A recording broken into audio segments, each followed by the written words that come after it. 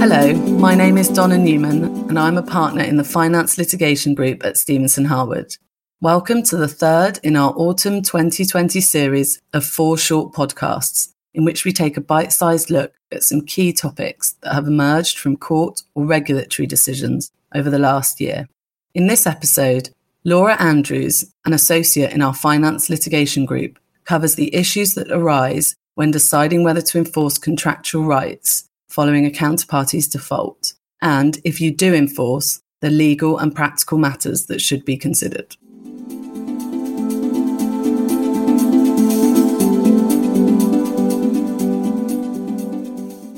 Hello, my name's Laura Andrews and I'm a Commercial Litigation Associate at Stevenson Harwood. In this podcast, I'll be discussing legal and practical issues for consideration in the event that a counterparty defaults under a finance contract. As the economic ramifications of the COVID-19 pandemic continue to unfold, parties are increasingly likely to face difficult decisions. This podcast is intended to give high-level guidance to those evaluating their contractual relationships and deciding whether to enforce their contractual rights. I'll begin by looking at the circumstances in which you can enforce before turning to the question of whether you should in fact enforce. Lastly, I'll address how you can ensure that notices are effective if you do decide to enforce, with particular consideration to practical matters resulting from the pandemic. So firstly, can you enforce? The starting point is the nature of the breach which has been committed by the counterparty and the mechanisms available under the contract in question. This will of course always depend on the precise wording of the contract, its interpretation and its application to the particular facts. From an evidential perspective, the most straightforward situation is likely to be where the counterparty has failed to make a payment under the contract, because this can be established with certainty. By contrast, it's far more complex to establish whether, for example, a material adverse change has occurred. Whether COVID-19 constitutes a material adverse change will depend on the wording of the specific clause. But there is case law to suggest that a general reference to external economic changes may not be sufficient to justify using a material adverse change clause. Clauses of this nature carry a high evidential burden for the non-defaulting party, and unlike non-payment provisions, there is no black and white test for establishing what is material.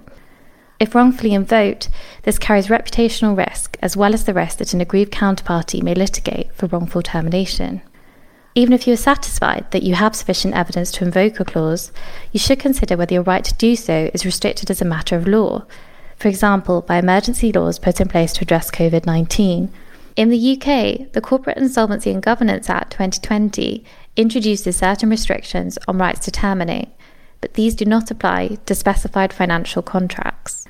You should also check any applicable local laws where the counterparty is established or has assets. Secondly, should you enforce? Once you have established the contractual mechanisms which exist, you can then consider whether to utilise them.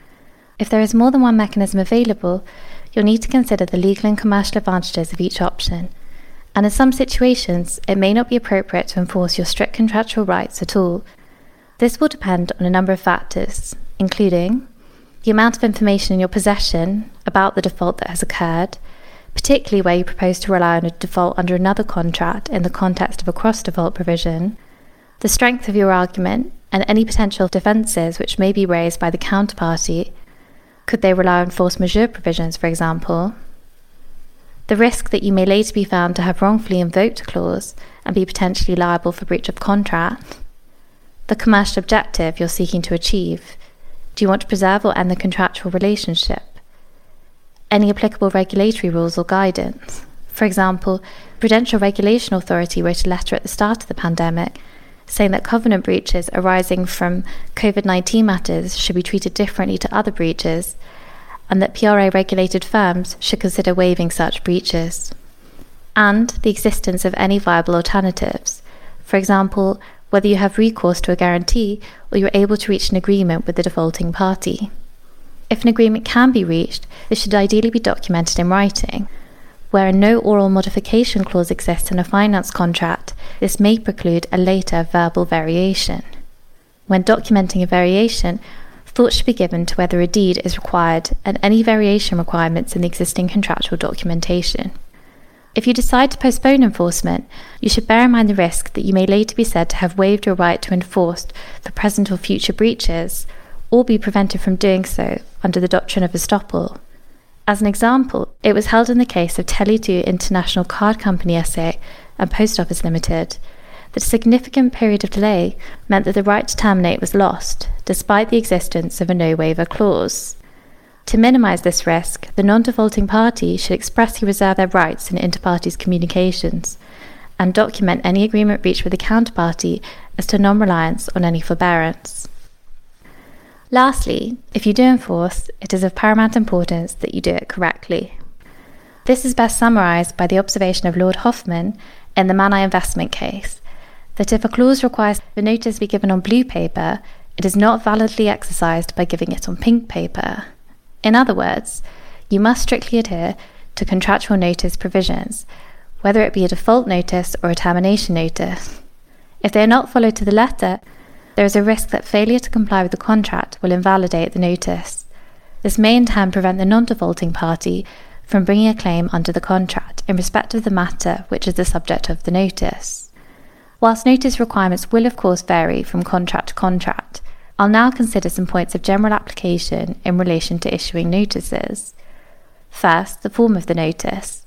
If a notice must include certain words or information, you should use those words and provide that information. Subject to any contractually specified requirements, you should consider making the notice as comprehensive as possible, for example, by including all instances of default in the notice. Second, the timing of the notice. If a notice needs to be served by a particular time, you should ensure that it is served before that deadline, and you may want to leave a buffer so that this can be done. However, contracts may not always specify a hard deadline. In a recent decision in the case of Towergate Financial Group Limited and others, and Hopkinson and others, the High Court construed the requirement in a share purchase agreement for notice to be served as soon as possible in respect of any matter or thing that may give rise to a claim for an indemnity. The judge took a pragmatic approach and determined that there was an enforceable condition precedent simply requiring notice to be given as soon as possible. On the facts, the relevant notice was late, and therefore the claim for an indemnity against the defendants failed. Third, service of the notice. If a notice must be sent by a particular method and to a particular address, you should ensure that it is sent by that method to that address.